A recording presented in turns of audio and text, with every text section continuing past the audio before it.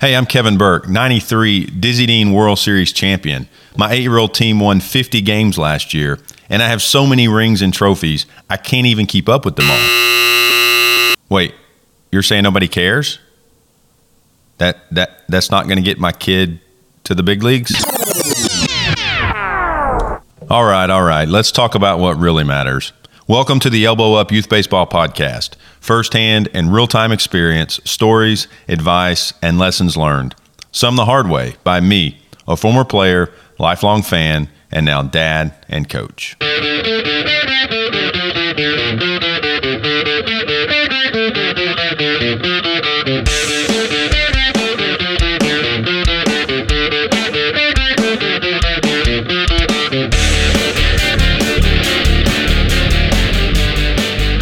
What's up, everybody? Welcome to another episode of the Elbow Up Youth Baseball Podcast. I'm Kevin Burke, excited to be with you this week. And today's topic, do you overcoach? And based on my unscientific years of experience, you do. And if you do, you're causing more harm than good. The good news is you're not alone and it can be fixed. Now, I say this every single week, but I do it too. Nobody is immune. All of us, with the best of intentions, do this. However, I wrote about this back in 2019. One of the very first things I wrote about, got a lot of, I think, good interaction and feedback back when we had a very small community. And because I see this every single week, I see it at practices, I see it at games, I see it in tournaments, I thought it would be good to go ahead and do a podcast episode about it. So I'm in the process of doing several other interviews. As I've said on previous episodes, I've got an SEC pitching coach. I've got Mike Steele from the Cleveland Indians. We're going to do another episode, and we're going to continue to do episodes specifically around questions and answers from listeners. I've got an SEC from a different school, orthopedic surgeon who's on staff at an SEC school, and I've got several others lined up. So working on that, it just takes time. So this week, I wanted to revisit a topic that is very prevalent, and it's overcoaching. Before I get started, just a few quick reminders. Make sure, if you're not already, go to getelbowup.com, type in your email address, and I'll send you an email every time I post a new episode or article. Also, consider becoming a premium subscriber. Premium subscribers help out with just some of the overhead that it takes to record and continue to publish Elbow Up. So the more supporters that I get, the more content I can produce. Again, that's actually at getelbowup.com. Once you subscribe, you'll see the option for that. If you have questions, let me know.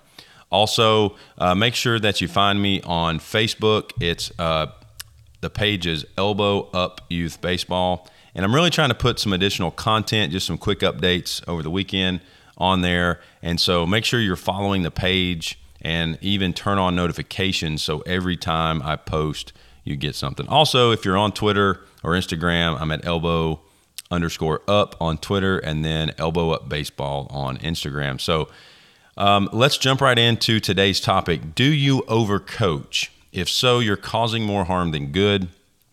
However, you're not alone.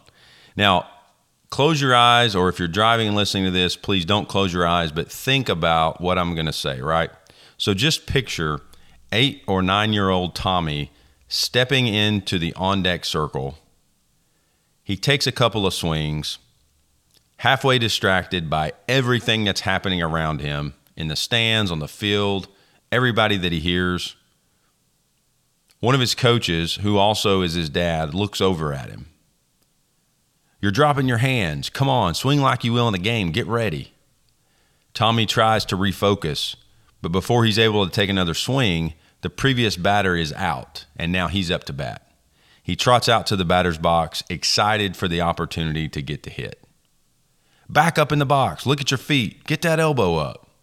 Swing and miss. You're pulling your head out. Keep your head down. Foul ball.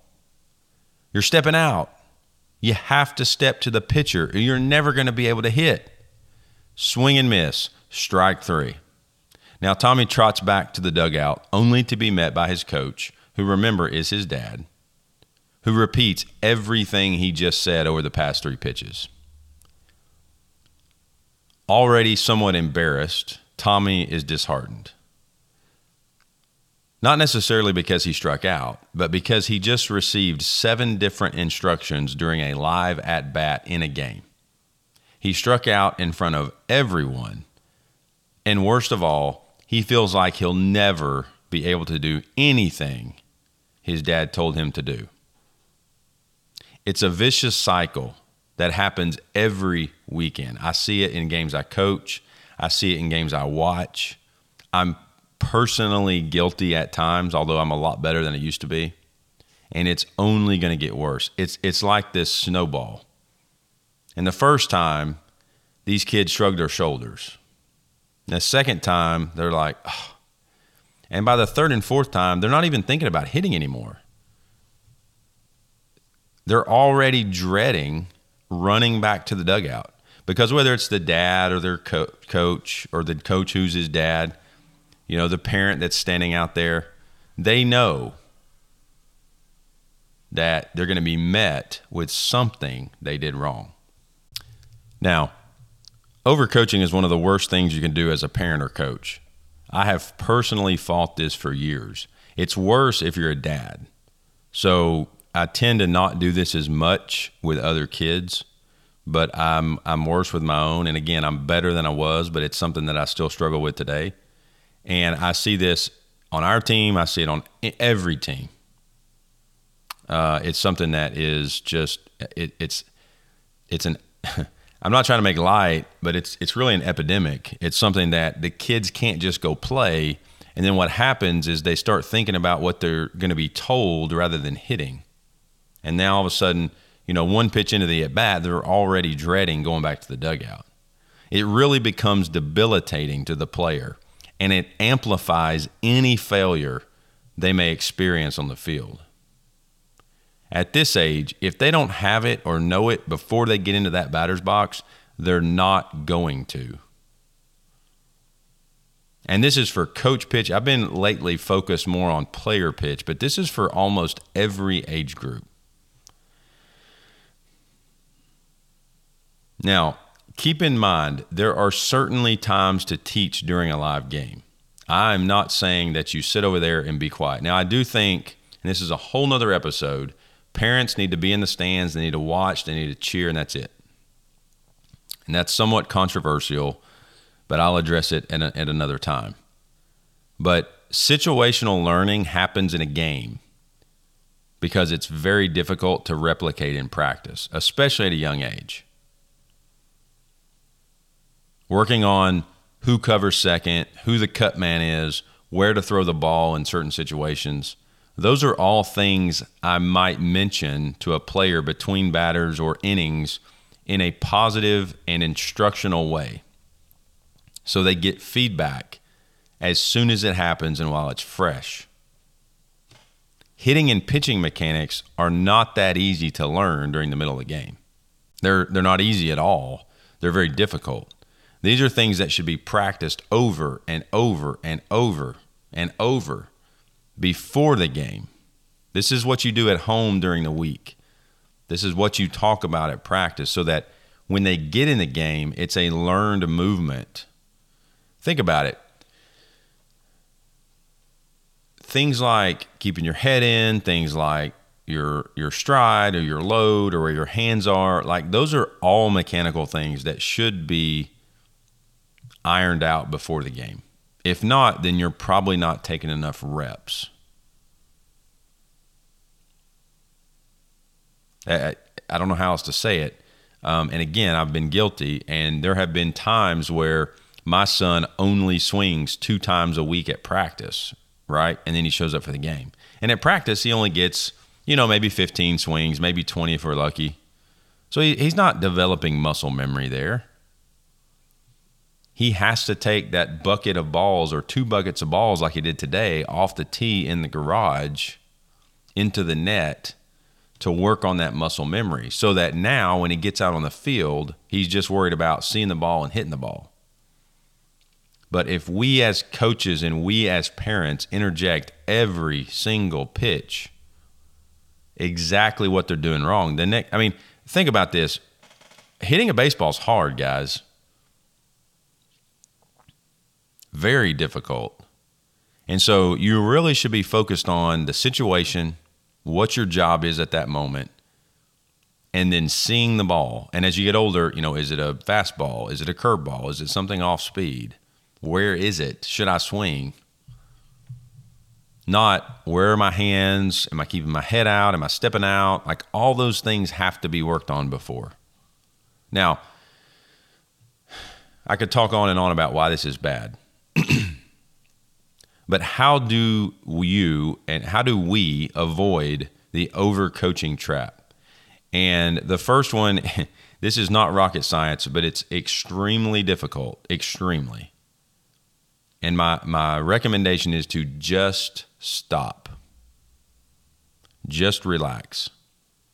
Let the kids enjoy the game. I'm seeing this in my own son. 2 years ago, he struck out, not a big deal. Now that we've started talking about situations and we've started working on mechanics outside of the game, it bugs him. And so he comes off and he's thinking about it. I don't need to add to the pressure by telling him the 50-11 things that he did wrong in the at-bat.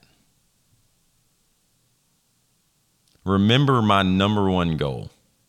And this is for 7U, 8U, 9U, 10U, 11U, honestly up to 15U probably. If they aren't enjoying the game, they're going to lose interest and they're never going to get better. I've personally experienced this, and this is part of why I do Elbow Up. I found that I came to a point when my younger son just wasn't into it. And it was my fault. It was every time he did something, I was critiquing it. So he couldn't just have fun. It's also something that at this age, they've just got to kind of learn. They need to fail. And when they fail enough, they'll figure it out, or they'll at least want to figure it out. And at that point, they're asking or they're interested. All right, secondly, focus on one small thing at a time, but not during the game. And practice it over and over and over. I've often wondered how many of these dads and coaches that are barking multiple commands during an at-bat actually spend hours each week working on these commands. If you practice, maybe a crude example, but if you practice your spelling for 5 minutes each week, how is your child going to do on a spelling test? Probably not very good. Same thing with multiplication. My son was in 3rd grade this year, so that's what he did. And you could tell the weeks where we spent less time, he didn't do as well. It's no different. If you go to one team practice in a week and then spend 5 minutes talking about the swing in the car on the way home, how can you expect different results? We're talking about 8-year-olds, 12-year-olds, 10-year-olds. They don't have the body, the strength. They don't have the ability to control some things. How are we going to just tell them one time and then they get it? Focus on one small incremental improvement at a time and then spend time working on it. We've actually started doing this with my younger son. I mean, of course, there's multiple things he could do better. Just like every kid at this age. So ours is 9. But we've started on one thing, and it's not even mechanical. He keeps he's so far ahead. He's hitting the ball out front. He's not waiting on the ball to get to him. And, somebody told me one time years ago, hitting is really easy. You just want to be on time and hit it hard. Well, the being on time part is hard. It's difficult to do, especially when you're learning to hit. But that's really all we're talking about. We're not really talking about any mechanical things. Because if I've got him worried about his hands and his hips and his back leg or his front foot and 7 other things, then how's he going to be on time? Now, when we get on time and we're hitting the ball hard, let's tweak some of the mechanical things, right? All right, so first, just stop and relax. Let the kids enjoy the game. Secondly, focus on one small thing at a time, but not during the game. And then do it over and over and over, and you'll start to see incremental results. Now, third, This is the toughest one, but it's reality, and I've learned the hard way. Realize and come to grips with the fact that your child is 6 or 8 or 10 or 12. They're still kids, and they don't pick up everything super quick. Maybe Xbox or iPhones or iPads. But it's going to take time. Baseball is a tough sport, and many movements in baseball are advanced and can be very difficult to replicate, even for kids who are advanced learners. There are some kids who are really good athletes. They have much better control of their body, but it's still hard. The average 6 to 12-year-old does not. I consider my own son to be very smart. He is like a sponge, and he remembers everything. But when he doesn't do it right on the tee or even in the game, it's not because he can't remember it. He doesn't have the body control or the strength or the maturity to execute some of these movements that we work on or that we did work on. And that's okay, because one day he will have that body control. And as long as I haven't pushed him away from the game, and guys, I'm going to repeat that, one day he will be able to do what I tell him or instruct him or some coach instructs him. And here's the key, and this is the take home. One day he will be able to do what you say, but you better hope he still is listening and he still is interested and he still likes baseball. I promise you, he'll figure it out as long as you haven't pushed him away from the game. I'm not trying to be ugly. I'm not trying to be negative. The kids have to enjoy it. The moment they quit enjoying it and this becomes a job, then you've lost them. They're not going to get better. They're not going to try. And I learned that the hard way with really my older son, but I started seeing it with my younger son, who was above average, what I would consider fairly advanced for a 9U, but he wasn't interested. Now, when I backed off and I let him play and I focused on making it fun, you know what? He might have gone 0 for 3 for 9 games in a row, but I didn't pressure him because I needed him to work through it, and I knew he would as long as he maintained interest in the game and being there. So next time you catch yourself overcoaching, stop, sit back, relax, and just enjoy the game. Enjoy the time to spend with your kids. Enjoy the time and the opportunity, the privilege that we get as coaches and parents to be out there with our kids. Work on those incremental improvements during the week, and I promise you'll then watch your son or your team get better over time. Now, in addition to that, please, please, please, I have an ask of you, a couple of things. If you got the email that this was sent in, please share it with somebody. Send it to 1, 2, 3, 5 people. Let them read it. Ask them to subscribe. Also, if you're on iTunes or Spotify or Google Podcasts, whatever your podcast player is, please leave a rating, a 5-star rating, preferably a comment as well. The algorithms that serve up the content on those definitely like the engagement and the interaction, so I would appreciate anything you can do there. Also, if you haven't already, like I said at the beginning, go to getelbowup.com, type in your email address, and just hit submit. I will not spam you. I just will send an email every time I post an episode or an article. And if you're interested, check out the premium subscription option. It's super cheap for what you get, and it just helps me support the work that I do. And the more support I have, the more content I can put out. So I hope you guys have a great week. Work on some of this stuff. Send me an email, send me a note, send me a comment. Let me know how it's going. If you want to hear about specific topics, let me know that as well. As I said earlier, I'm working on a few interviews that I think everybody's going to really love, but I'm always open to ideas and questions. So send those to me, and I look forward to hearing from you. Talk to you next time.